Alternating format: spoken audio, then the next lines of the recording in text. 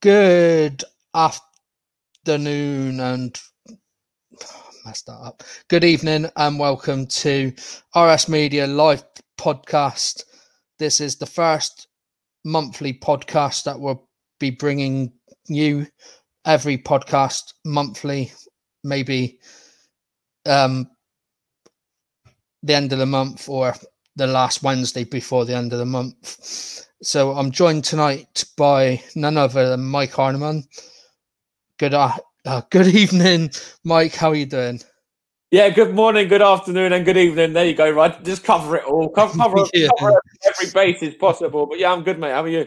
I'm all right, thanks. I'm looking forward to this bumper-packed podcast. Yeah, be a good one. I'm looking forward to it myself as well. You know, I've not long been in from a meal as well, so I'm all shirted and all like smart and yeah, all good. Good evening, Sean. How are you doing? Yeah, I'm not too bad, Rye. How are you doing today? Yeah, I'm good, thanks. Looking forward to this. And welcome to RS Media Podcast, Limo. How's it going, fellas? Thanks for having me. Hope you're all well. Yep, we're all good, thanks. And I'm very thankful for having you on. My pleasure. Especially after two of the main topics something that you can deal with. Yeah, absolutely. Yeah, not a problem. So, thanks for having me. That's good. And thank you very much for taking your time out to join us. No problem. The first topic that we will be covering is going to be the Cristiano Ronaldo getting either a second round or a third round of COVID after testing positive again for COVID. And there's been a few players that have had to self-isolate due to this, including players at my hometown club, Plymouth Argyle. There's been players at clubs that Mike knows that have had to do it as well. So we'll jump across to Mike on that first. Yeah, so with Cristiano Ronaldo, of course, it's the second time that he's had the coronavirus now. And of course, you know, he posted actually on social media, I think it was earlier today, saying that he was looking okay, feeling okay, etc. So that's a positive sign. You know, of course, he's got to, go with all the protocol and kind of do everything properly, etc. But it's good to see that he's, doing okay. And of course, it's happened. You know, we've had the same situation with Arsenal as well, Kieran Tierney for one, and also even with Stevenage as well. There's 3 players at Stevenage that have had the coronavirus too. So, just really just want to give everyone our best wishes and just hope that it's not severe for them and they're able to get on with the job that they love. Yeah. Yeah, the 3 players that were involved were Conor Grant for Argyle, who tested positive just over 10 days ago. Niall Canavan and Scott Wooten tested negative for the test for COVID, and due to them living all together, even though Niall Canavan and Scott Wooten travelled to Lincoln in their own cars because they weren't sure because they tested negative, they weren't sure if they could play.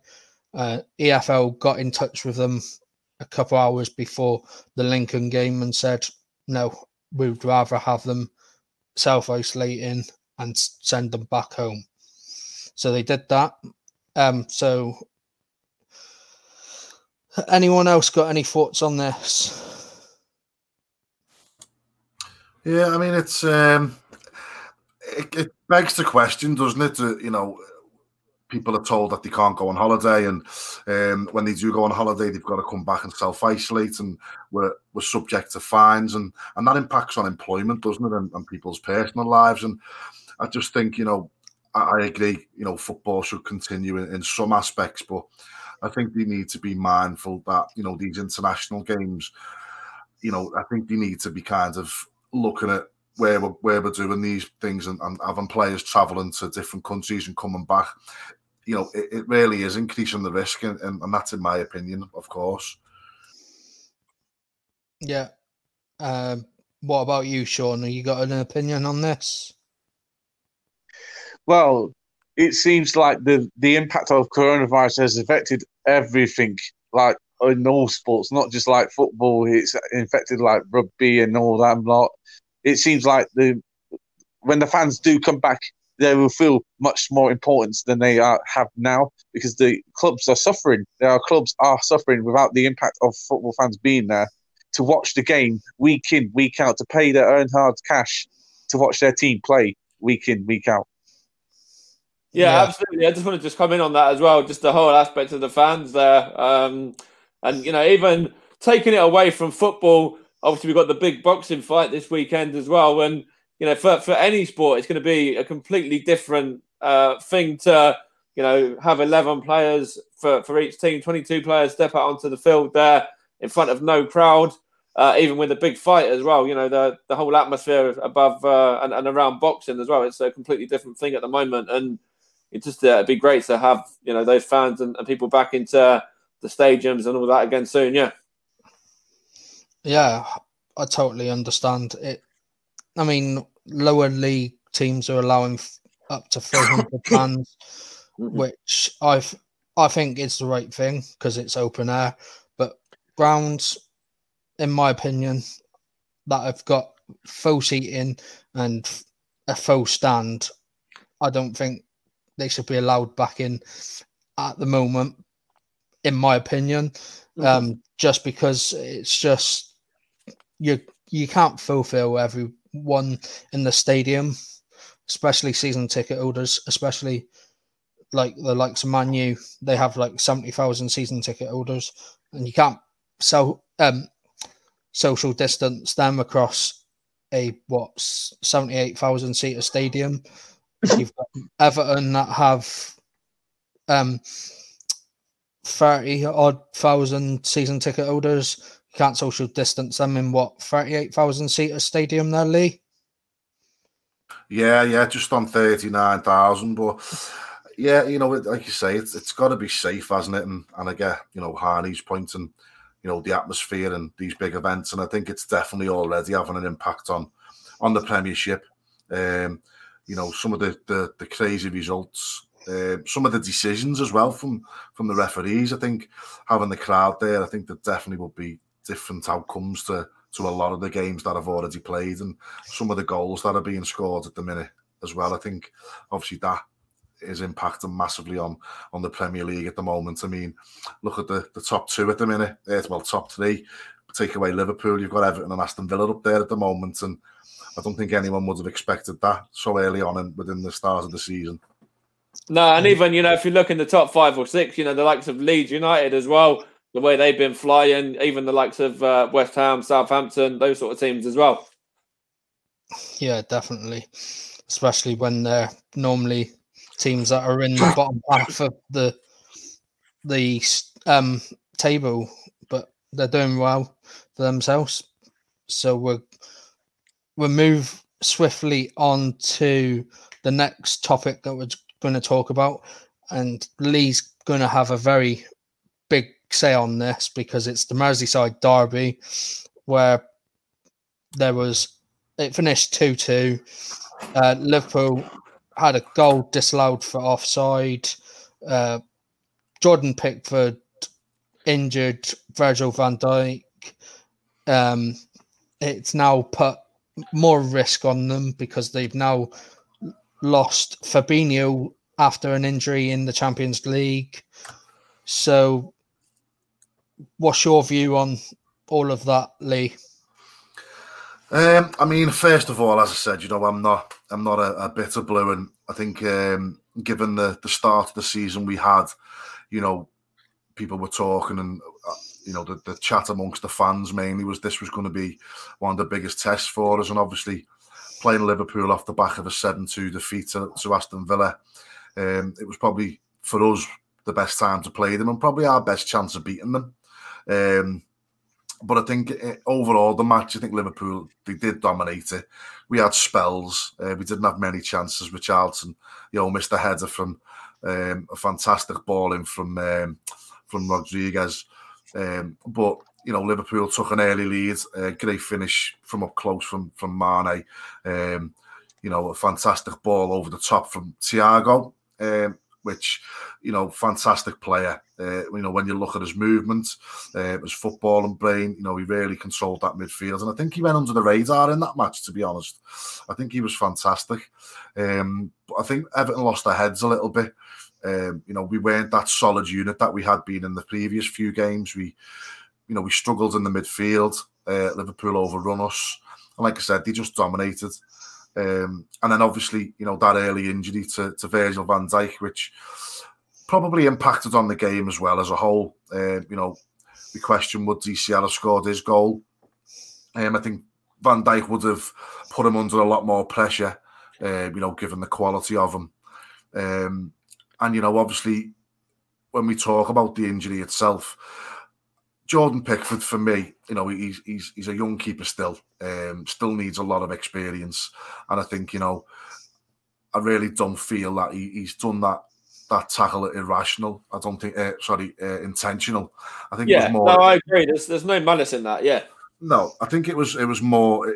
It's just more of Pickford's character. You know, when we see that game after game, beginning of this season, the end of last season, you know, he's quite erratic, and you know, we see him coming out a lot like that. Unfortunately, you know, Virgil's been there, he's gone for the ball, and it's a horrendous injury. And you know, as an Everton fan, you know, obviously, I hope he recovers a lot sooner than expected. You know, he's going to be a massive loss for Liverpool.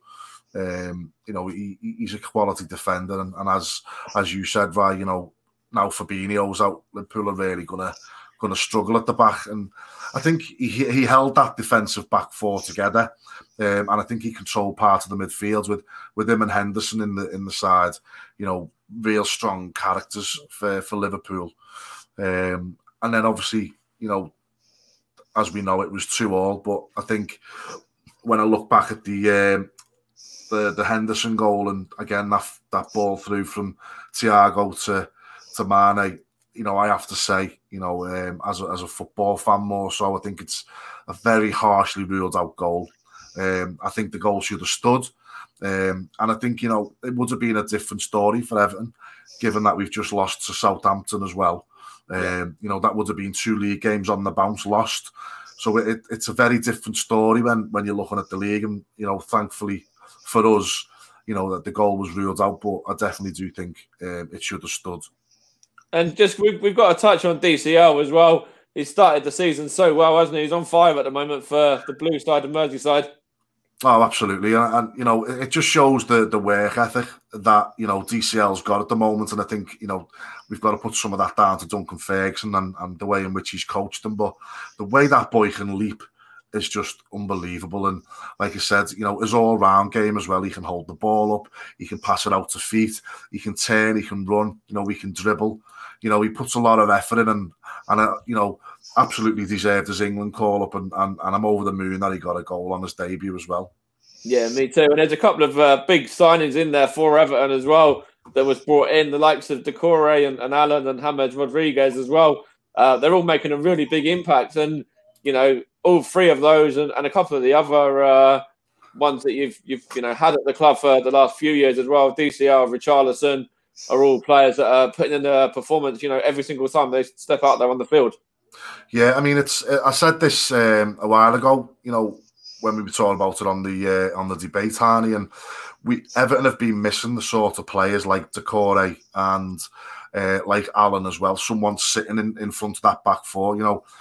Gone are the days, like so when we had Fellaini under Moyes and, you know, Thomas Gravesen and Lee Carsley, players like that, you know, those box-to-box midfielders as well, people who are going to contribute to scoring goals as well as help the defence out. And we, for a long time, you know, I think in football these days, a lot of games are won within the midfield, and that's where Everton struggled for a long time. We didn't have that quality. And we went through a stage where we were bringing in too many attacking midfielders, and that just impacted on the dynamics of the squad. And for me, bringing the likes of Allen in, Doucouré and Rodriguez, just puts extra pressure on the likes of Sigurdsson and Bernard, Tom Davis, to step up their game and start performing. And I think Gomez really complements those two players as well in the middle of the park. And, I think we look a lot stronger, but again, it goes back to that squad depth, similar to Liverpool. And you take some of those quality players out, which we've seen already this season with Everton, is that we seem to struggle. Yeah, we've got a really strong 11. There's no doubt about it, but I think take a couple of those people out and fill in those positions. I know we spoke before about earlier on before we went live about Iwobi, but I just do not rate him at all. He just wants too many touches. He needs to whip that ball in quicker. He wants to cut inside. The amount of times he could have crossed that ball against Southampton for DCL to link onto, he just held the play up and. Rather than just going forward, he kind of held it up and wanted to go back or cut inside, and he lost the ball a lot. And I just think the amount of money we paid for him, same as a lot of players under the likes of Silva, and when other managers come in, Koeman, it just, we were paying over the odds for panic buys, really. I know, and you've just seen it there. Anyone that's watching on the stream as well. Me and Sean are big Arsenal fans, and Sean has had a massive grin all across his face there, all the way through that part of talking about Iwobi there. Yeah, sure has. Another thing is, if Van Dijk was actually on the side, do you think the referee would have sent Pickford off? I think. Obviously, the decision, and obviously Van Dijk was offside, and that's what that's where the decision's been made. And what do you have sent? I don't think the referee hasn't made that decision there, and then he hasn't seen it. He hasn't thought it was a rash challenge. Do I think Pickford should have been sent off? Honestly, I think he should have. It was just a really irrational, dangerous challenge. As I said earlier, albeit there was no malice in it. ACL's a bad injury, but it could have been a lot worse. It really could. Yeah, I totally think. I mean, I've met Jordan Pickford when he was playing for the under-20s against US under-20s a few years ago, and he seems really calm and all that and nice. So, Mike, have you got any thoughts on this? So obviously, in regards to that game, there was a great derby, a really fantastic game of football.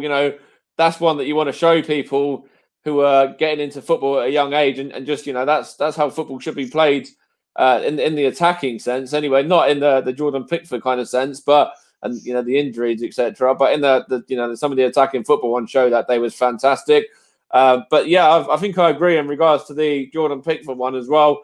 It could have been a red, but of course, if it's given as offside, then you kind of overrule that and don't worry about that anyway. But yeah, I just kind of want to echo what Limo was saying, really. Of course, it's a very nasty injury for Van Dijk. And last time that Liverpool were without sort of two or three key players, the Van Dijks, the Hendersons, and the Alisson, that was when they went and they played Villa and they got absolutely battered by them. So, and fell apart really on that day. So, we just kind of hope for, from a Liverpool perspective, that you don't see more of that again. Yeah, and also, you've also got to say that Richarlison actually received the red card in this game.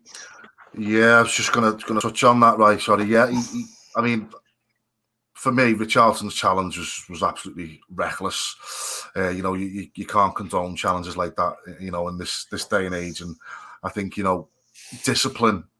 Seemingly at the moment, although there's a good work ethic, and Ancelotti, he's a proven top manager, and he's the type of players that he's been able to pull in at the club, just confirms that. But there just seems to be some slight lack of discipline in regards to how the Everton players are challenging at the moment. The losing your head quite quickly and throwing a boot in like that, it's just reckless. And obviously Lucas Digne getting sent off again against Southampton, albeit that ban's being reduced, but still it just shows that there's still work to do. And I'm not kind of putting my head in the clouds and saying that we're going to go on and win the Prem. There's a chance that, a lot of teams can win it, but I think we've really got to kind of, step back a little bit and just be mindful of the discipline within the club.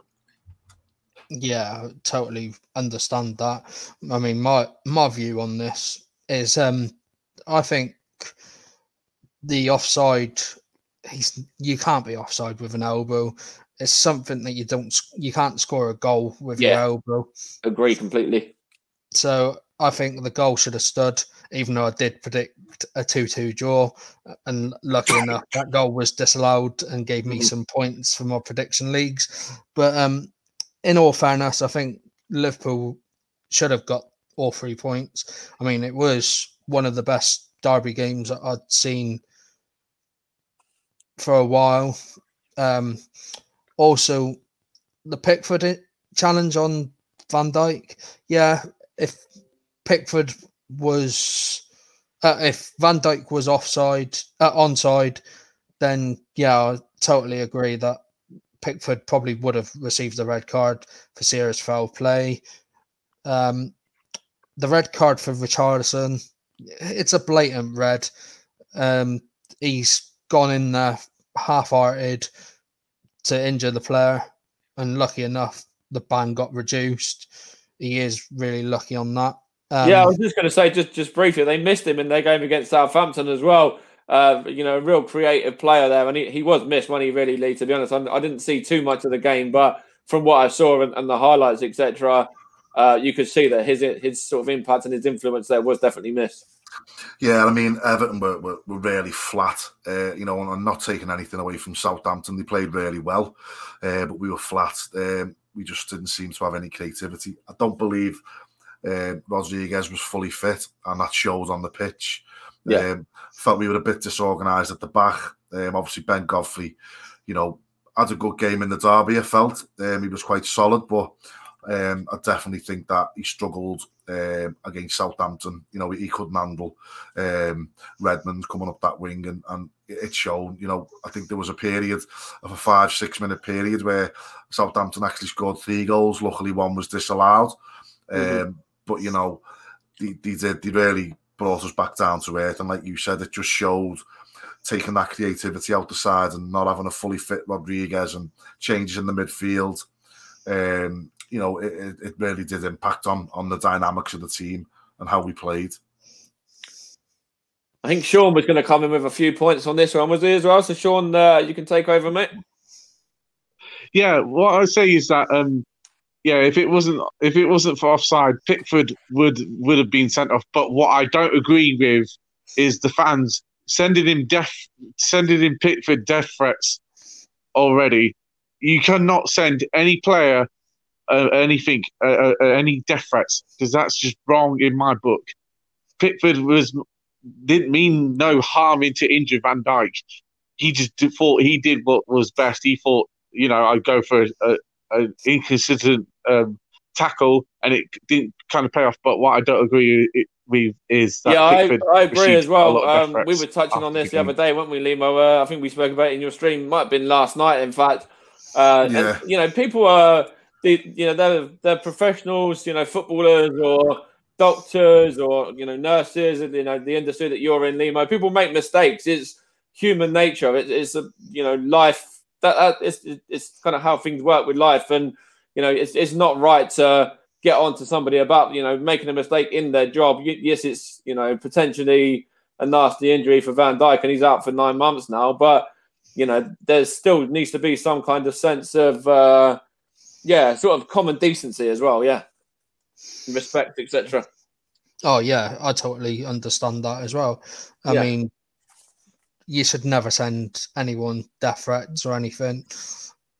So even if he has made the malicious challenge, you don't send death threats. So we'll move swiftly on to the next topic, which is the topic about Exeter City, who are obviously Plymouth Argyle's biggest rivals, having to sign emergency loan goalkeeper Shaquille Anderson from Reading on an emergency loan due to Johnny Maxted and Lewis Ward picking up injuries over the last few weeks, and especially with Lewis Ward, who was playing at the weekend just gone. He picked up the knock on his ankle, which has now ruled him out for a period of time. He's picked up this knock. He got injured. They had a goalkeeper who was Exeter City's under-16 goalkeeper on the bench, who's only 15. So a big shout out to him to be in around the first team at such a young age, and picking up some valuable first team experience, because I know he didn't come on, but Jokel Anderson has now came in on an emergency loan with a view to keep extending it. It reminds me of the situation with Plymouth Argyle a few seasons ago. I mean, we had 6 or 7 different goalkeepers in the space of a season, where we had the likes of Luke McCormick pick up an injury.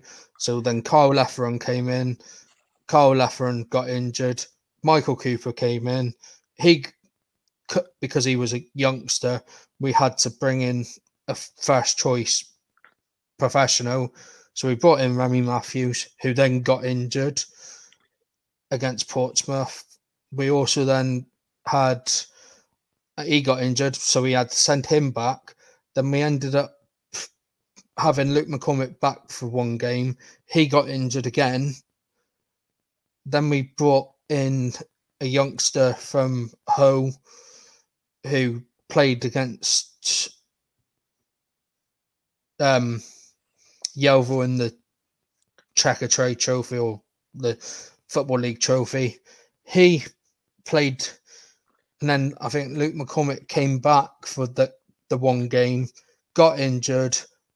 We brought in Keller Roos from Derby, who did really well in his 4-game spell, and he went back to Derby, and Remy Matthews, who was on loan from Norwich in the end, we sent Keller Roos back, and we got Remy Matthews back, and we signed him on a loan deal until the end of the season at the end of December, because we were on an emergency loan. We could have him for a week, but in that week we could extend his loan deal, so we just made it until the end of the season. So that's why I love these emergency loans as well. You know, it's much needed at times for especially goalkeepers as well. When you've got these 2 goalkeepers that are picking up injuries, you know, the one goalkeeper there you mentioned that was able to carry on and play the end of that game, but of course he's going to be out long term now for a couple of weeks, and that's why I love the emergency loan window, that you can actually just bring in a new goalkeeper here on a short-term loan for a week or 2 weeks or a month or whatever, and they're able to come in straight away for the next game. It's brilliant, really. Yeah. We can touch on this a bit more after, about Petr Cech being called into Chelsea's under their 25-man squad. But before we do that, I think Lee's got a say on this. Yeah. I mean, I was thinking that in my head as well. But a great opportunity for a young keeper to give himself some exposure, and obviously trying to take the positives from the negatives. Obviously it's given an opportunity to a young lad, Harry Lee, who's come up and got himself some time on the bench. And like I said, it's all about opportunities sometimes, football, and I think sometimes those opportunities you've got to grab with both hands, and unfortunately those opportunities can come in some of the worst circumstances, but hopefully some positives will come from it. And I think Exeter can hopefully relax a little bit.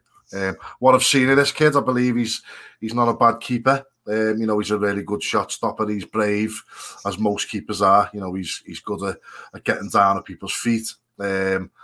So fingers crossed he'll be a good signing for Exeter. And like I said, we might see more of the young kids as well, which hopefully we will do. Yeah, I mean, he made his professional debut in the 1-1 draw against Leyton Orient, catching up with his team 4 hours before kickoff, which is a big deal for an emergency loan player as well. Massive. Yeah. It's huge, and to come in and to get a respectable point as well, and to only concede 1 goal. I'm sure he probably would have made quite a lot of saves in there as well in that time, and get his confidence levels up.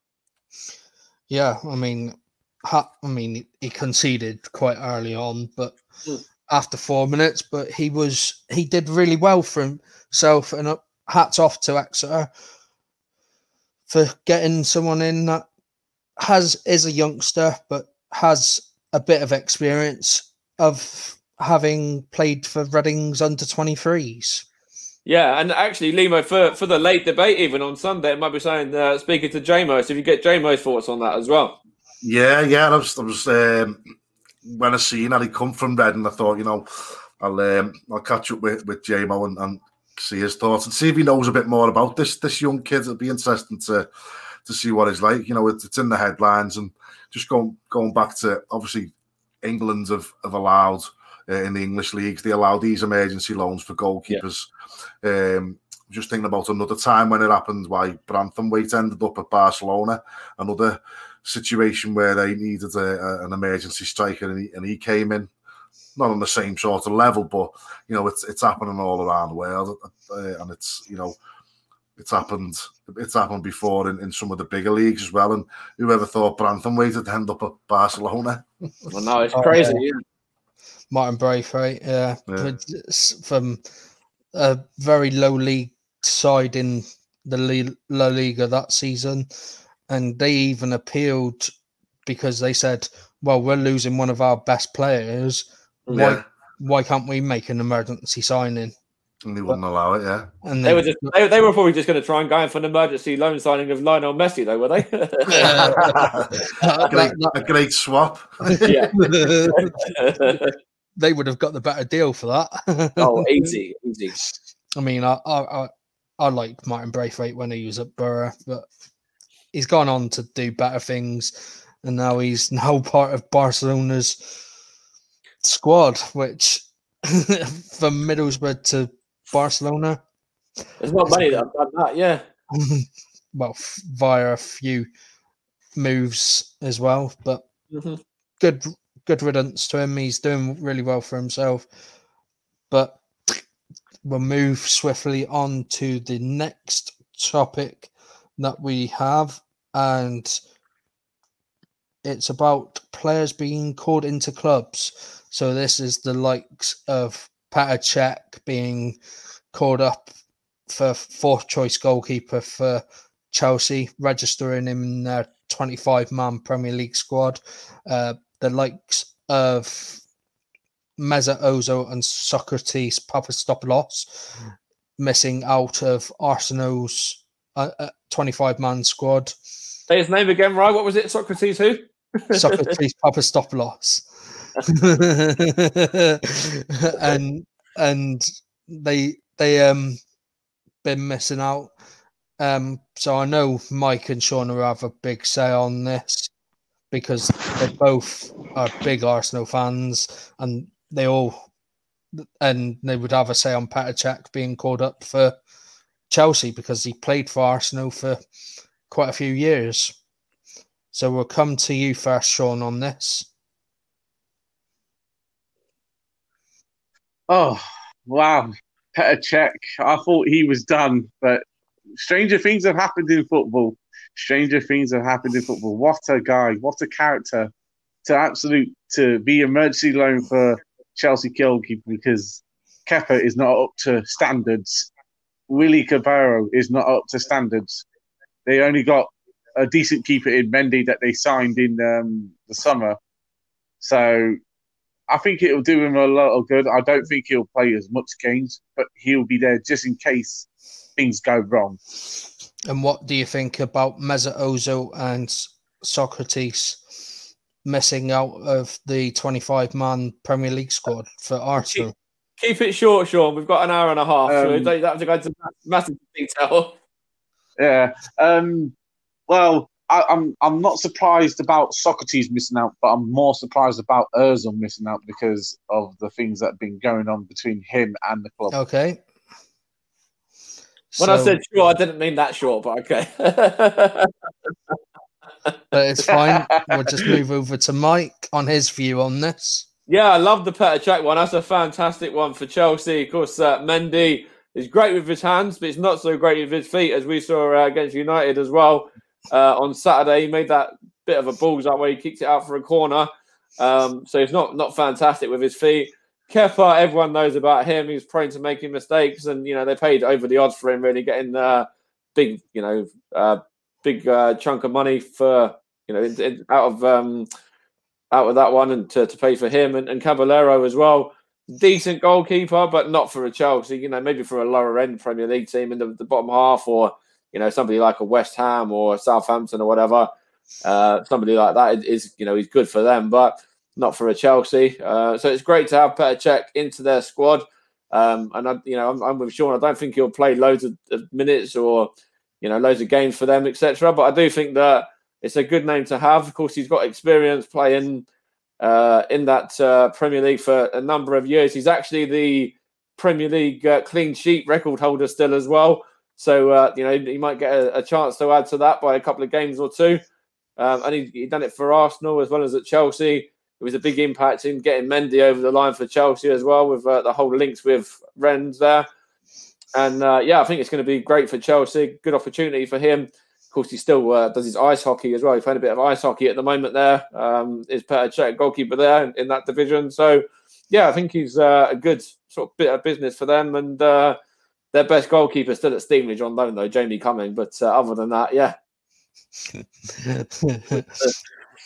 What's your thoughts on the Mesut Ozil and the Socrates? Right, so Socrates, no surprise for me. They're never going to feature this season. And I think we actually were trying to ship him out and get rid of him in the last window, but weren't able to. Mesut Ozil, I get what Sean's saying about the creativity and all of that, but he hasn't been that creative in the last sort of 3 or 4 years. He has had a lot of games where he's been sort of hit and miss, or mostly miss in some of those games as well. And some of the times he looks a little bit lazy or a little bit lost. So I do think that it's probably the right decision. Yes, there's the opportunity for him to play in the League Cup, as we said earlier, against Man City, but he's out of the Europa League squad and the Champions League squad. And I just think £350,000 a week is ridiculous wages for somebody that, is all about the publicity. It's shown in recent weeks, the Gunnosaurus, the whole thing with the the social media side of it, the whole thing with Roma, as we mentioned yesterday, right? We were having a little discussion about getting into social media influencing and whatever. So he's very much social media based at the moment, Ozil, and we touched on it on Sunday on the late debate as well, that is going to definitely be getting into the heads of the players and also Arteta and all of his staff as well. So I think we've made the right call. It's a shame we've got to put up with him until sort of May, June time, and can't just get him off the books now and move on. But the sooner we can move on from that, the better, I think. Yeah, and we're just going to let Lee have his say before I finish off with my say on this. Yeah, I mean, pretty much agree with what Harney's saying. Of what I've seen of Socrates, I've not really rated him. So I'm not surprised on that one. In regards to Ozil, he's been on the decline for a few seasons now. He just doesn't seem to be, that quality of a Premiership player that he once was, whether that's to do with the management or whether it's something going on with him inside his own head or he fell out with the club. I think there's a lot more going on in the background than we probably know about. But again, I agree with Harney. And a lot of players do the same now, especially these days. A lot of things aren't kept inside the club. A lot of players are hitting social media for that reaction, which is great in some ways. It gives fans that opportunity to interact in a different way. But, when they're just coming out and saying things about the club and having their opinion without consulting the club, I think that does have an impact on the trust of the manager and the other players. Obviously his wages and and all stuff like that, you know, to leave him out the squad. I think it's some statement to make, really, isn't it? You know, obviously he's got no future at the club, and like Arnie said, you know, it's a shame they can't push him out a little bit sooner. And then just quickly on Petr Cech, I mean, amazing. I just think it's fantastic, and I really hope he plays. I really do. I'd love to see him back on the pitch again with his helmet on. I just love to. You know, he'll probably make one appearance or two appearances, and they'll be against Arsenal. The team that he's from. Yeah. My thoughts on this. I'm not overly concerned about Socrates. Yeah. I don't. From what I've seen of him, I don't think he was ever really that good for Arsenal. No, he's about our 6th or 7th top defender. Like, we've got so many higher rated ones than him. You know, even Gabriel and Saliba. You know, just to mention two that we've signed already in the summer and last year. And Pablo Mari as well. Yeah. So I'm not really concerned about him, but Ozil, yeah, I can understand why he's been left out of both squads, the Europa League and the Premier League squad. But there's things going on inside. I mean, we seen last night on Twitter about AS Roma being involved in that. Maybe he's trying to force a move out there in January. Who knows? I don't blame him, you know, for wanting to force a move anywhere when he's training with the kids. You know, any move's a good move for him right now when he's training with the under-23s. But the biggest news for me is Petr Cech. I think it's the best bit of business that Chelsea have done since Abramovich has come in. I think, in my opinion, it's the best bit on the basis if Kepa, Mendy, Caballero all get injured or pick up a suspension, they've got a very good goalkeeper in Petr Cech, who is playing ice hockey as well as being the technical director at Chelsea. Yeah. He's still keeping fit. He's training every day now. So just in case he's called upon. And it's a big factor as well, just, you know, in that Mendy deal, but it was also a big factor in the Havertz deal, in the Werner deal as well. You know, across all of those deals, he was a massive factor in getting them players to the club. I think as well, Harney, you know, given his experience and his character, I think he's going to be fantastic to have him around in the mix with the players again. Yeah. I think it'll be a real boost for them, and, you know, a bit more support for Lampard as well. Yeah, definitely.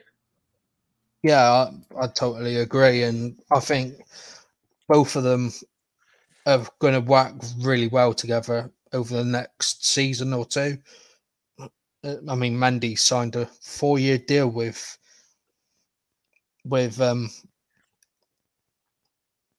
Chelsea, so I think Czech's instigated that a lot more than it should.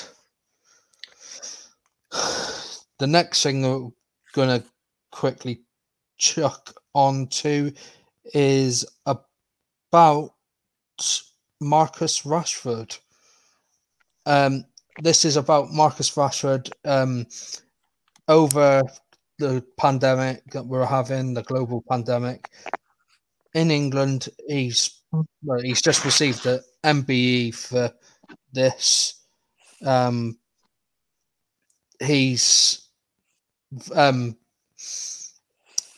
He's doing some business. He's making the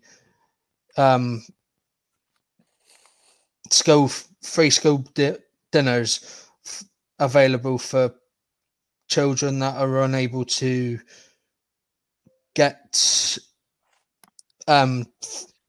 any food during this half-term window, and he's done it. He's paid for a lot of the school dinners that are going around from all over the country. And I know Mike's got a very good say on this, so we'll hand over to him first. Yeah, well, it's not even just Marcus Rashford. Yeah, it's fantastic what he's doing there. Ozil's doing the same as well. You know, it might be a publicity thing on Ozil's, way of thinking, as we were saying before, but he's doing it with the kids over in Barnet, which is just local as well. And there's also Crew Alexander are doing a similar sort of thing as well, one of their old players.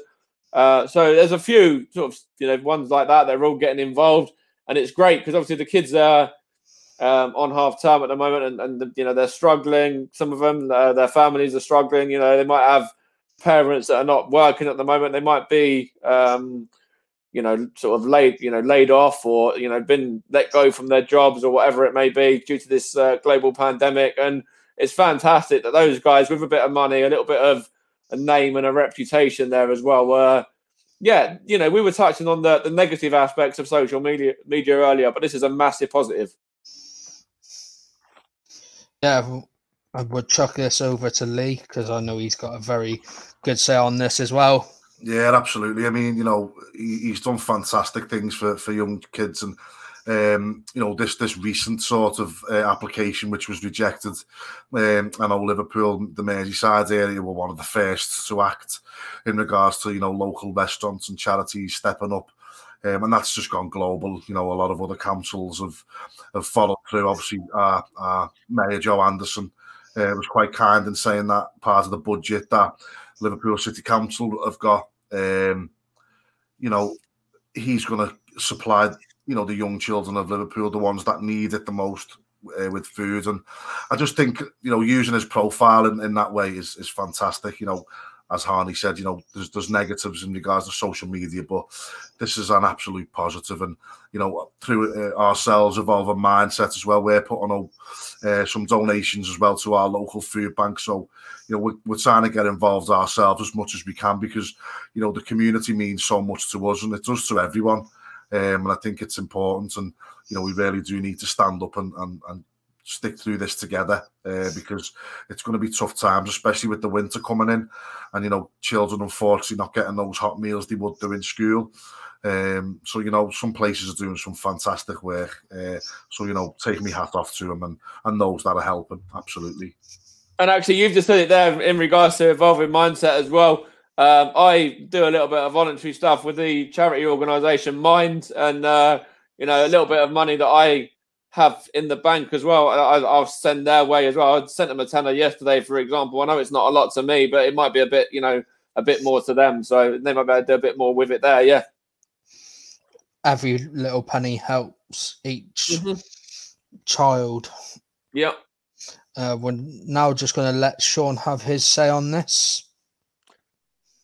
What I say about Marcus Rashford, what a perfect role model he is to the young children. Absolutely professional. Even though he plays for a rival club, you could not get anyone better to represent a perfect role model to say, this is how things are going to do. And he deserves every credit he deserves, and well deserved on the NBA as well. And I hope, fingers crossed, I hope he does more. Yeah, they deserve more. Oh, absolutely. With the NBA as well. You just touched on it there. And actually, I did see earlier the Sports Personality of the Year as well.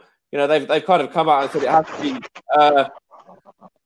be, excuse me, in regards to sporting achievements on the pitch, which is a little bit of a shame, but I'm sure they'll give him a special award, separate from that. Yeah. Yeah, he totally deserves something.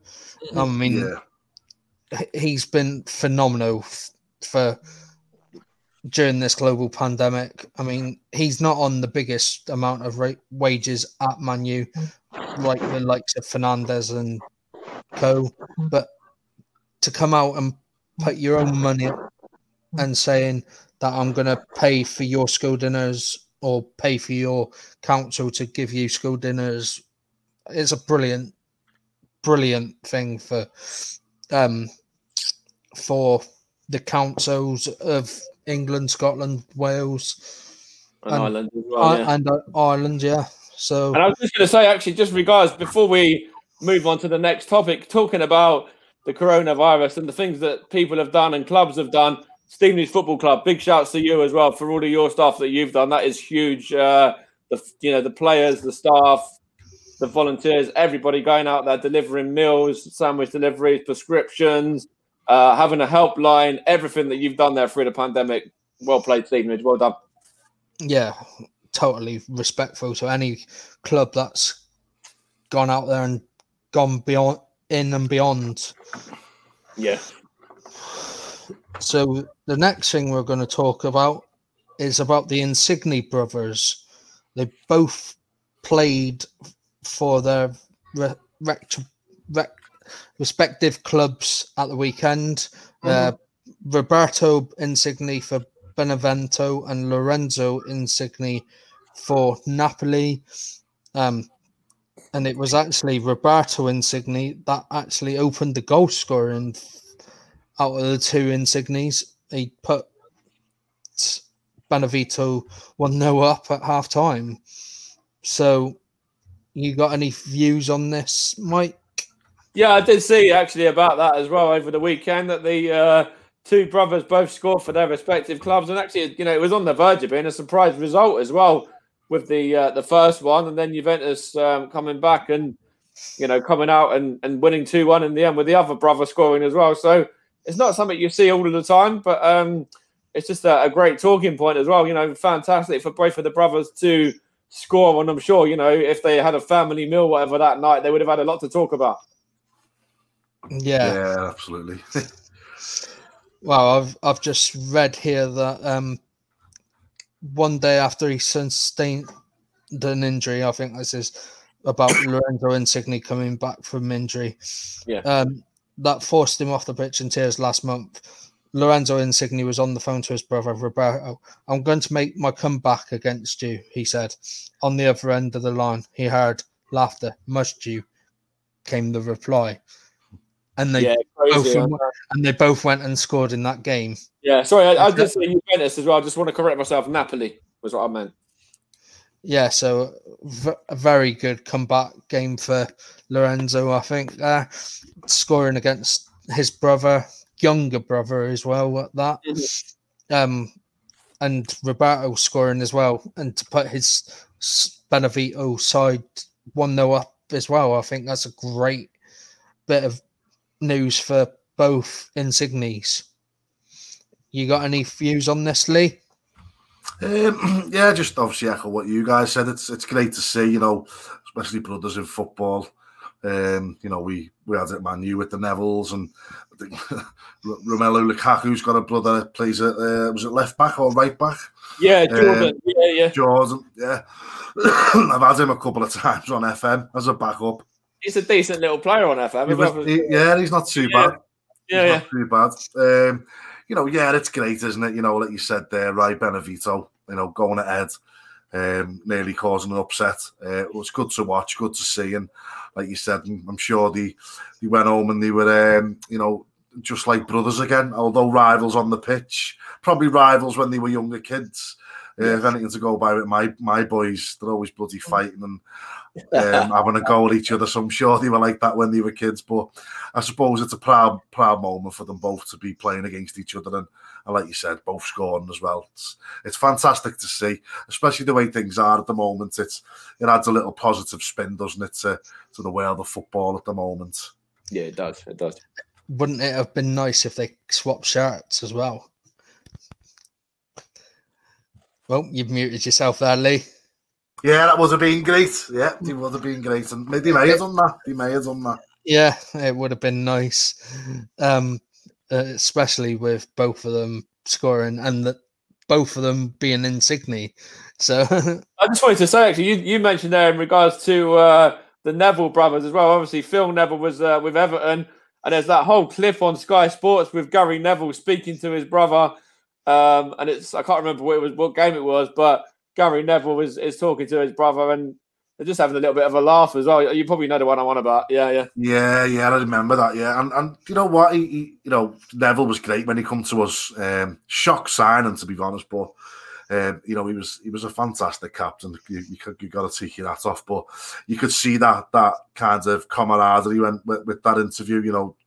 With them being brothers, and that's what it's about, isn't it? I'm sure these two lads went home and had a laugh with each other and maybe shared a glass of red wine together or a beer, I'm sure. Yeah, I mean, Phil Neville going to Everton was probably the biggest shock of anything because no one really expected it. No, not at that age he was at as well. Yeah. Definitely. I don't know where that come from, but he was a good servant for us, as I said, ended up captain. So he was, and I think with his versatility as well, he helped us. I think he helped both on and off the pitch, to be honest. like I said, his versatility. He could play in a number of different positions, which at the time helped us and helped with the building of the team at the time under Moyes. Especially when he came through Man U's youth and all that, he was actually a left back. Exactly, and then under Sir Alex, he ended up playing more of a centre mid role. Yeah. I think he had a few spells at centre back as well. He did. Yeah, he did. Yeah, he played. I think he played right back a few times for us, and the defensive midfield as well. So he's played in a number of positions, hasn't he? But it just shows, as you said, that coming through the United Youth Academy, he was a born winner. He's won a lot of trophies, got a lot of experience. So in hindsight, it was a great addition to the squad. He brought some fantastic experience, and at the time, another player that has played for Everton and held a Premier League winners medal. So it would have been nice if he didn't give away that penalty against Romania. I think it was though.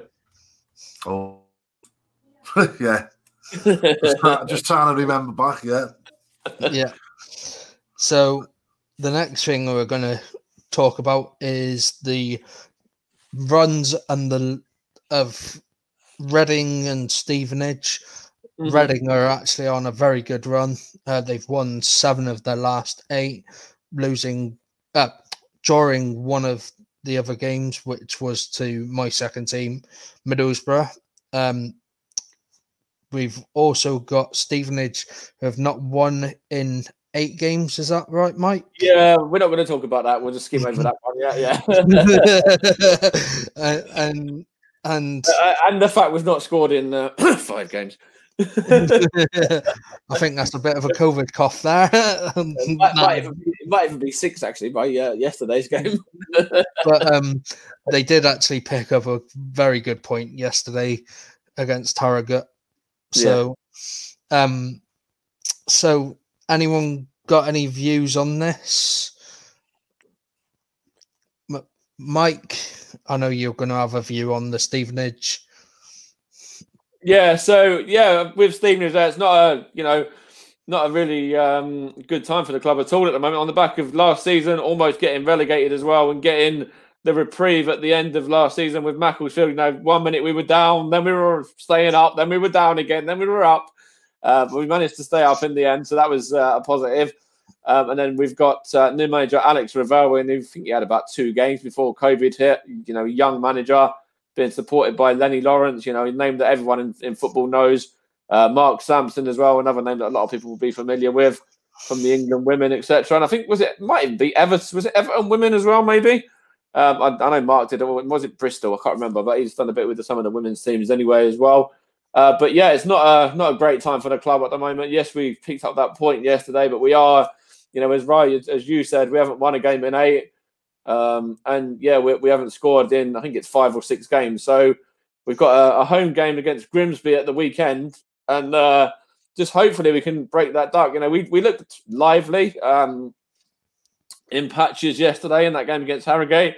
We could have had a couple of goals, but we didn't even amount to shots on target. There were dangerous sort of areas of shooting play and shooting positions, but didn't actually no shots on target materialize from that. There was a few sort of half chances, whatever. But it's just be great to see that win, and hopefully the next win will come sooner rather than later, and then we can kick on, because we don't want to be in the position we were in last season, relying on other teams again, especially now with 2 teams going down rather than the one, because of the whole situation surrounding Bury as well. That and of course we've had Bury go out of business. We've had Macclesfield drop down as well, and now not be allowed to play in the conference. And they're 2 teams that have gone down in our place. And realistically, they're going to be 2 teams worse than us this season.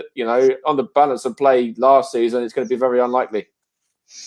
Yeah, my little quick say on this is Reading only losing 2 points to Middlesbrough and gaining a draw. I think it's a great result for Middlesbrough, but Reading, who were struggling last season, and now they've won 7 and drawn 1 from their first 8 games. I think it's a bit of great business. Stevenage run, of 8 games without a win. I'm going to check some stats. I think it is 6 games without a goal, but I will confirm for you as well as you carry on with what you're saying, mate. Yeah, I think it's going to happen because obviously you did sign a lot of players for non-league, players from conference and as well. Yeah, they've had to make the big step up, knowing that they're in a different division now. So it's getting used to them. I mean, there's no fans in the stadium, so they ain't going to be able to watch the game. And fans instigate what happens on the game sometimes. If there weren't fans in the stadium, they ain't getting that boost.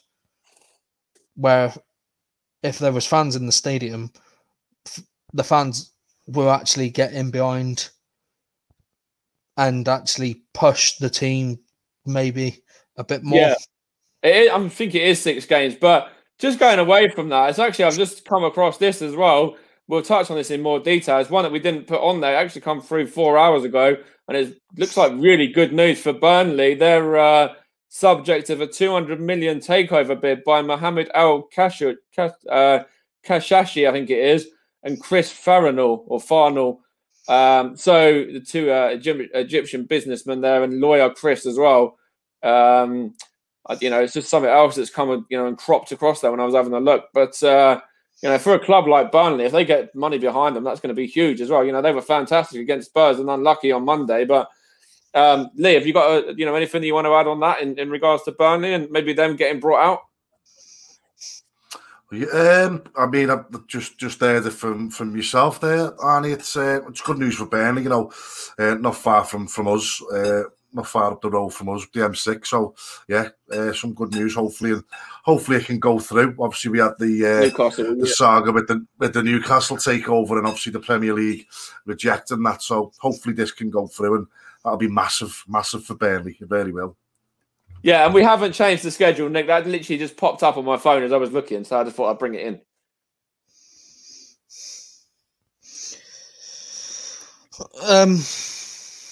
So yeah, I think the next bit of business that we're going to talk about, and the next topic is going to be about the Barcelona president being forced out.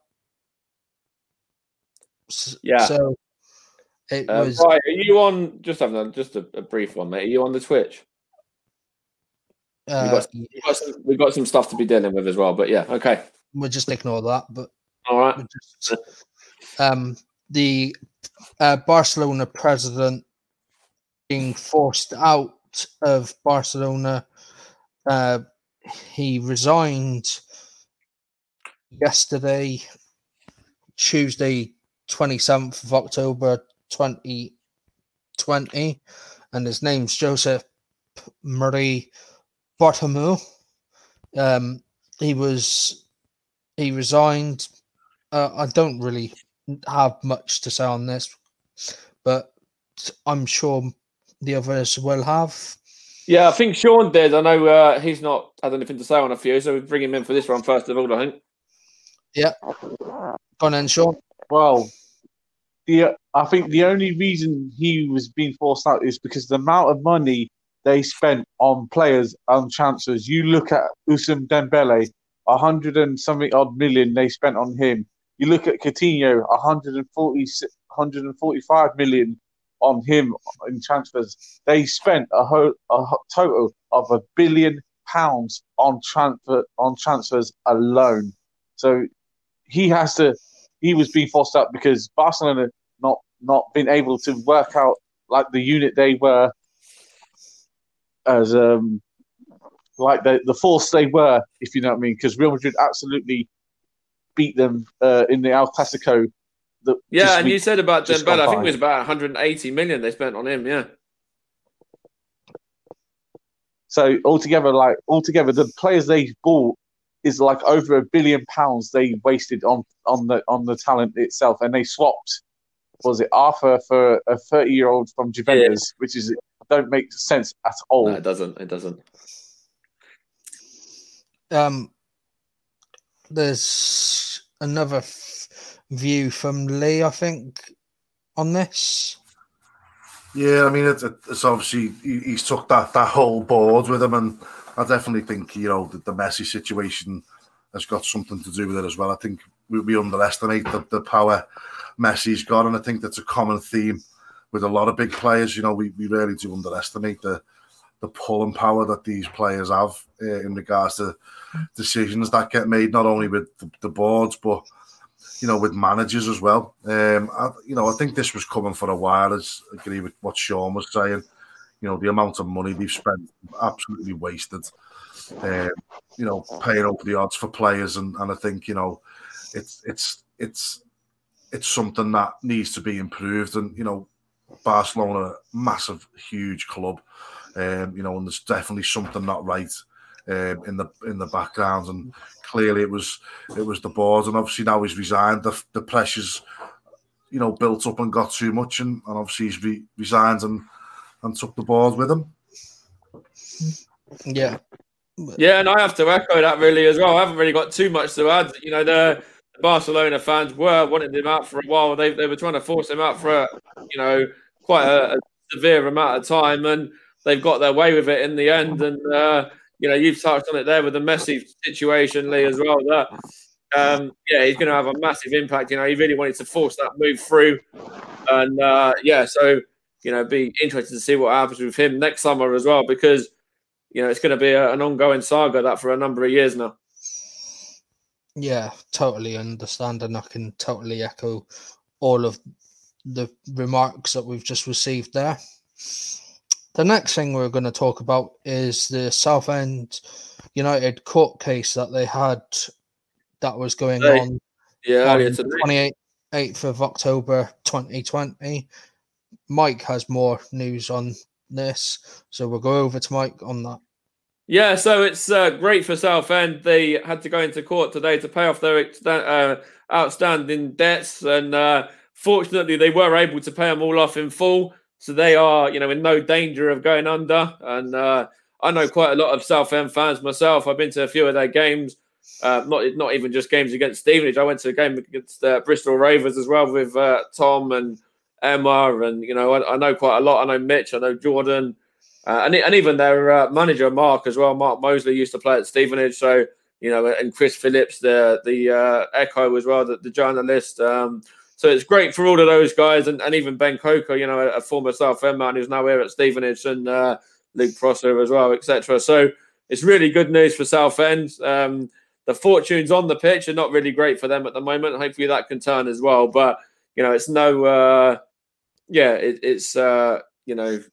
what was I going to say? It's kind of obvious that results are going to probably start to pick up now, because that's going to be sort of weight off their shoulders and something off their heads. So I do think that's going to be a turn in fortune for Southend there, and it's great to see them not going down the same route as the Burys and the Macclesfields, and being able to pay off the debt. So great for Southend and for the sort of lower end of football as well, and League Two football. So.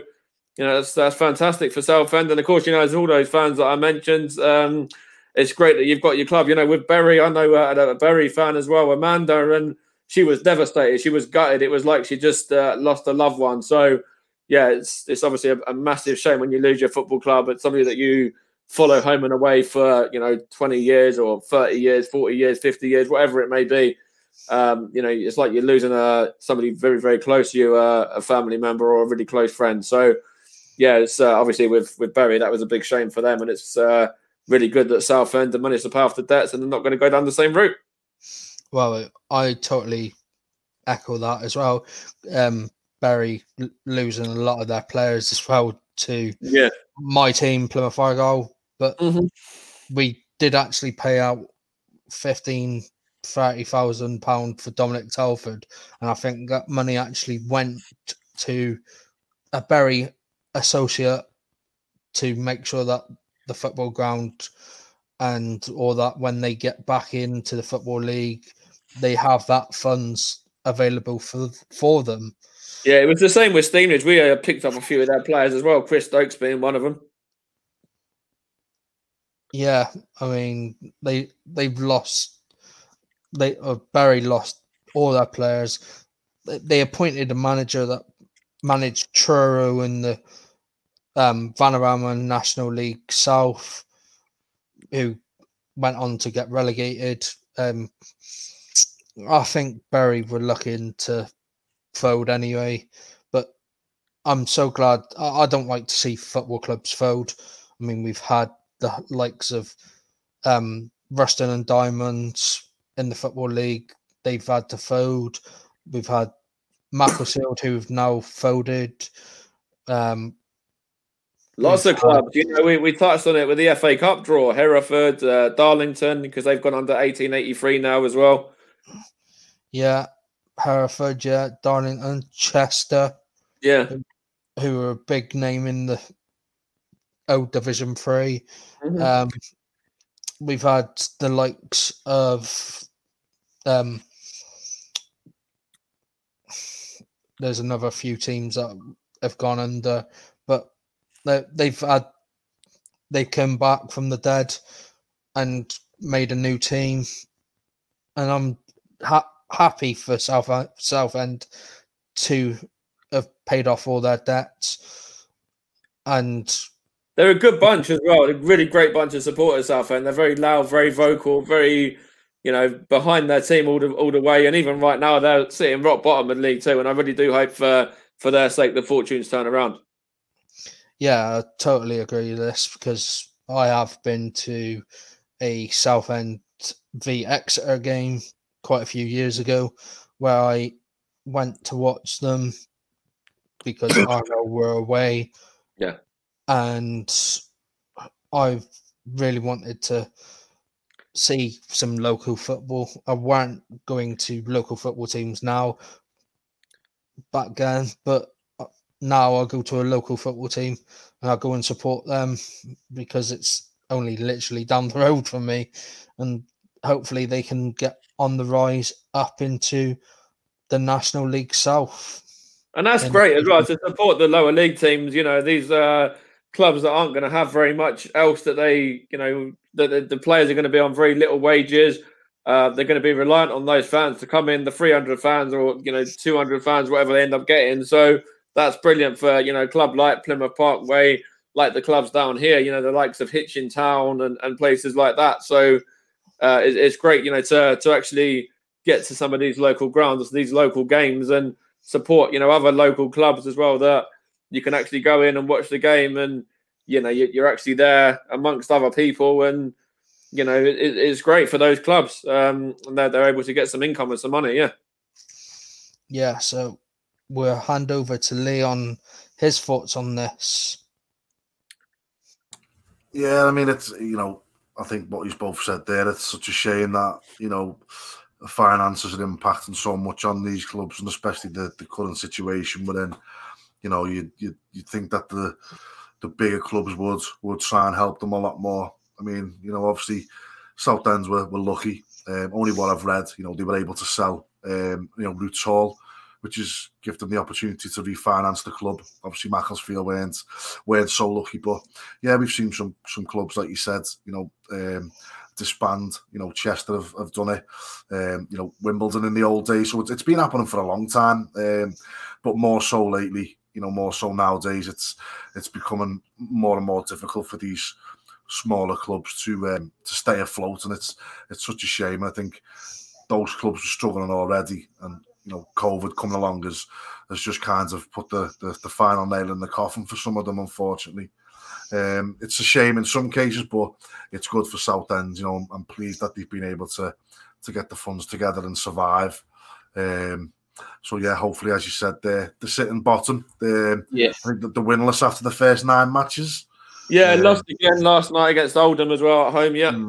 So hopefully they can pick up now, and that positive news will filter down into the team and into the players. Yeah, because the manager there, Mark Mosley, he said that it's not having an impact on him or on his team, but surely it is. Surely it is. Yeah, I think it does, doesn't it? It's things that are going on in the background of the club. The players get to know about it. Sure they do, and the human beings as well at the end of the day, and it's going to impact on them, isn't it? Absolutely. And then just before we, I'll come back to you in a sec, right? But We were talking about Hitchin Town in there as well, and for a local non-league club, they've actually during COVID they were able to raise over £2,000 to help with donations for the club and the running of the club, etc. So it's not a lot of money to some people, but for a club like Hitchin, that's huge. Yeah, I totally second that, and it's great to have a bit of non-league making money for other clubs and all that as well. Yeah, definitely. The next segment that we are going to talk about is a very sensitive subject. Yes. It's to the thoughts of Jeremy Whiston, who sadly took his own life early part of this week. And we will give our condolences to Jeremy Whiston's friends, family, and football family. Yeah, teammates. To him. Yeah. We do really wish you had gone through and actually got on better. I mean, the reason apparently that he did it was down to depression, wasn't it? I think depression, and on the release of being released from Man City. Yeah. So big thoughts to anyone related or anyone connected to Jeremy Whiston. Absolutely. I just want to come in now. I know Lee's going to have a lot to say on this, being the company director for Evolving Mindset, a big mental health charity there. They're actually going to be in FM21 as well, which is great. And so with Jeremy Whiston there, I think it's a huge shame. It's kind of similar to Gary Speed as well, another player that took his own life through depression. Michael Felicitas as well, the former Stevenage player who was on Love Island, and he went through the similar kind of thing. And it's a shame. These players have been released, and he's only a young lad. He's a 17-year-old boy, and that's where it's so important for mental health and for everyone to actually feel that they're able to speak about it and to be open about it. Because I was actually watching the stream yesterday on Instagram, one of the Instagram lives, and it was a guy, I think his name was Tom, and he was talking with one of these university sort of help things as well in regards to the mental health aspect of universities and colleges and students, etc., through the COVID lockdown and the coronavirus pandemic, and it is huge right now. So yeah, big rest in peace to Jeremy Whiston there, and thoughts of his family, his friends, all of his colleagues as well at Man City, and players that have played with him, etc., and that know him. So it's a shame that you weren't able to come out and to speak to somebody, a mental health nurse like Lee, for example, who could have got you on the right track and been able to help you out. So I'll hand over to you now, Lee, as well, when you can give your opinion and your thoughts on this one. Yeah, I mean, it's such a shame. The poor lad, he's 17, and I know you made reference to Gary Speed as well, and there's a number of ex-footballers in regards to mental health. We done a session through Evolving Mindset in regards to depression, and we done a segment around Merson. Yeah, Paul Merson, another massive character within the footballing world. Obviously addiction more so with him, but it's still that mental health. But to take your own life is something tragic, and it's huge within men, young men, and especially we found more so in COVID, that isolation. Sorry, mate, just one thing. Actually, you said that about men as well, and the footballers and just men in general. One of my comments that I made, even on that Instagram live that I was talking about, was the whole, sort of saying about man up. It's it's okay for men. Men are strong. Men don't cry. People need to break that stigma down now, don't they? Yeah, absolutely. And I don't know whether you've seen it yourself, Harney, but I've done a session on my Twitch channel around breaking that stigma, and at Evolving Mindset is something that we're massive on is breaking down that stigma, because you're absolutely right. I think back in the day it was a lot easier for people to say to a man, especially you know, if he was feeling low or depressed, just to get on with it, man up. You're a man, you're the breadwinner, you're the man of the house. You're not allowed to be upset or depressed or sad. And it's just, you know, it's leading to so many men, you know, just giving up and obviously committing suicide. And, you know, it's a massive subject and we don't talk about it enough. And we really do need to talk about it more and more. And, you know, as you said there, you know, being a director of a mental health charity, for me, it's all about raising that awareness ultimately. And I doing that through Twitch and obviously through Twitter and every sort of platform we can, really, to try and, you know, promote Evolving Mindset. But other charities out there, there's some smaller charities out there, and we've got a partnership with a local organisation called Sean's Place, which was opened by a lady whose brother actually committed suicide just last year or the year before, 2019, I think it was.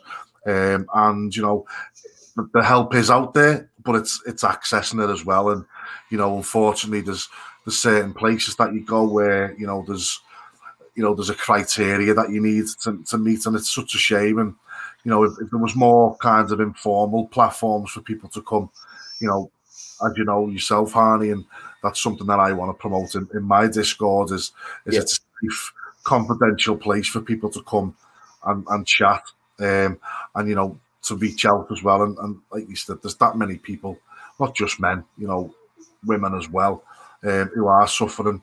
And, you know, suicide rates, I believe, when we get the new stats from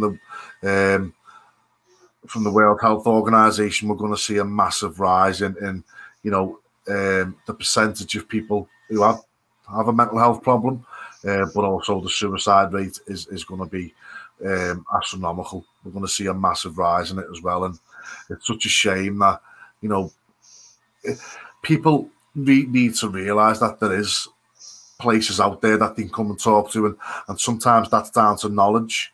And if you don't know something's there, you're not going to go out and ask for it. And again, like I said, that's something that we really want to endorse within this organisation and this charity especially, is trying to reach out to as many people as we want. And even this kid here, you know, at 17, something that we're trying to do now, and we've just got ourselves a link with Southport FC. So brilliant.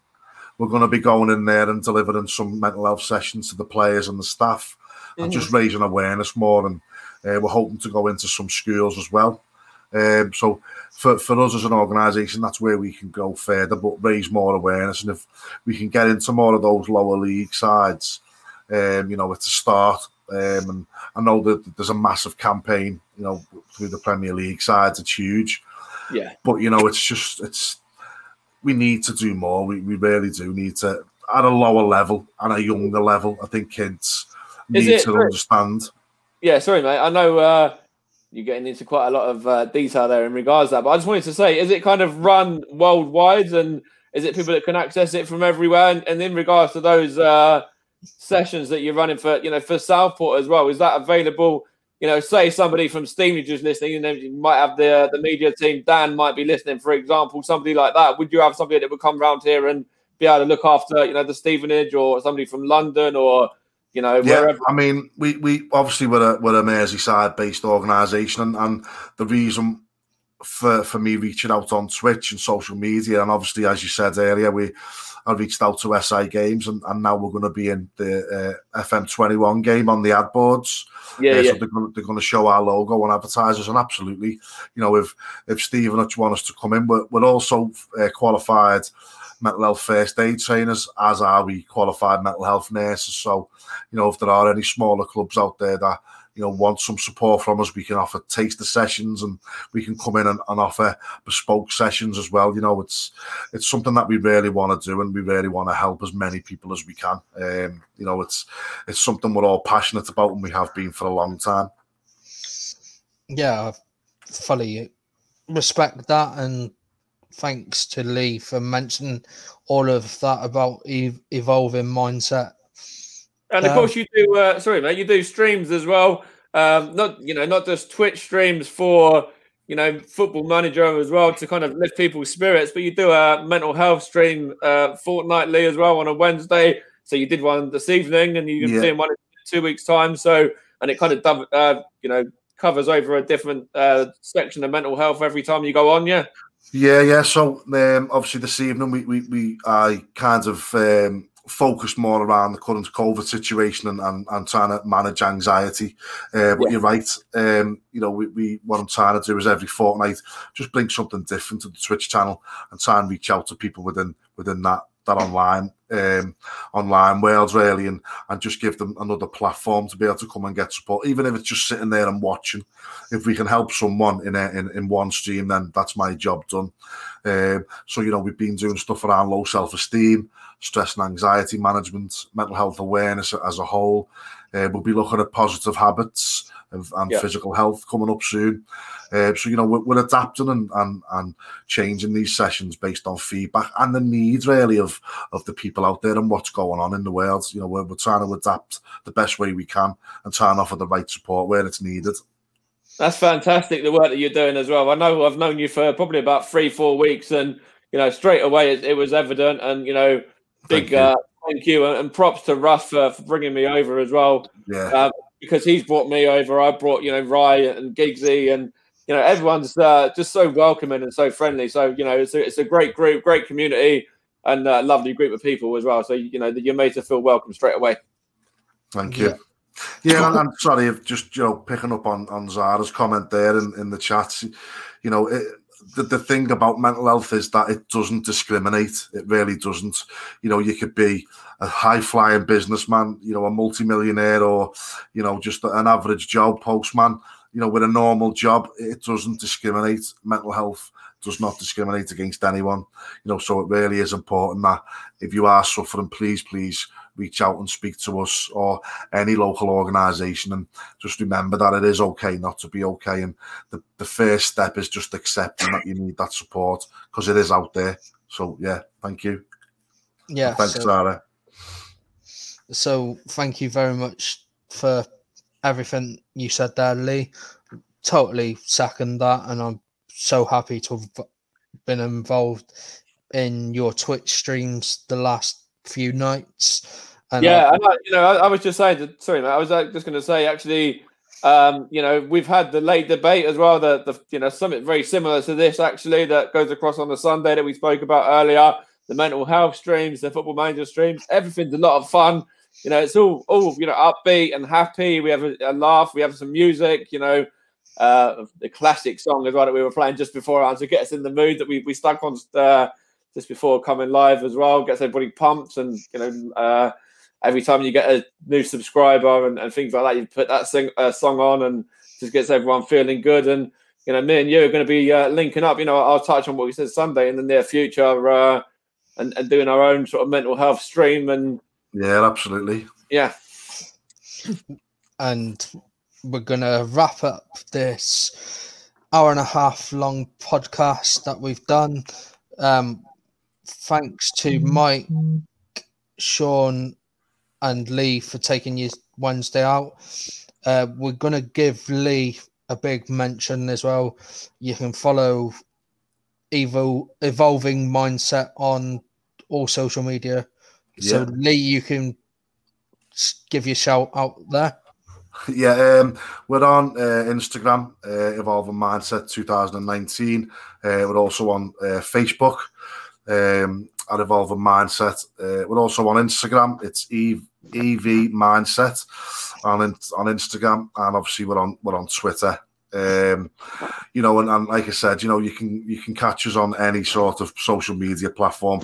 We're out there now. We're reaching more people. We're getting more followers. So we are, getting bigger and better. And like I said, we just want to reach out and help as much as we possibly can, as many people as we can. And we've also got a website which you can go to, which is www.evolvingmindset.co.uk, and then all of our information's on there, and you can meet the other directors and other members of the team that do a lot of really tough work in the background, research and some media stuff, some of the admin tasks that we need to do. So, it's a really amazing collective group, and I'm so proud to be a part of it, and not only be the director, but obviously be one of the people who are heavily involved in promoting it. And as Harney said, it's heavily involved in my streams. I advertise it everywhere on the debate in my FM streams, and obviously a stream.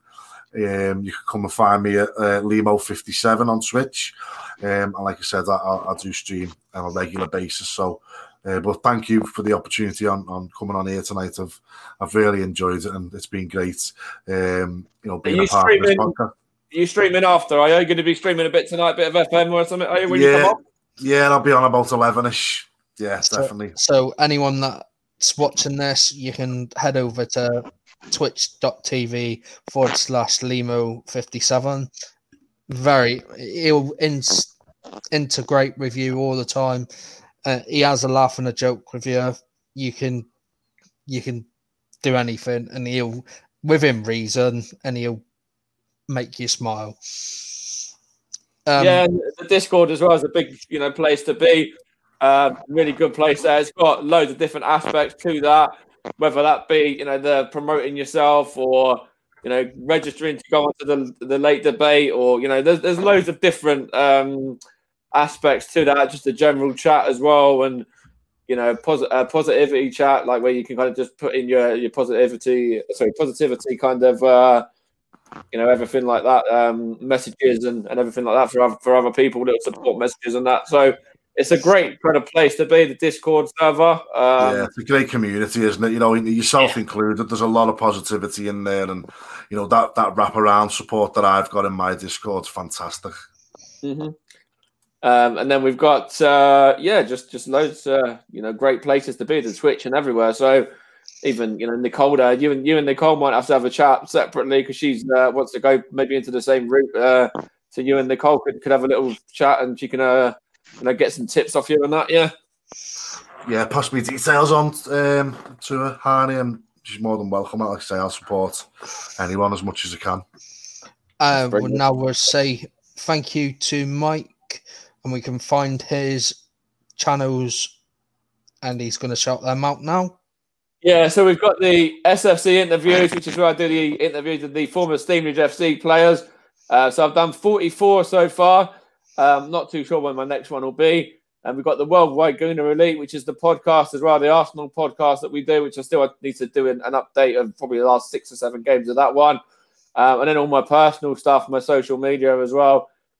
Stevenage Gooner on Twitter.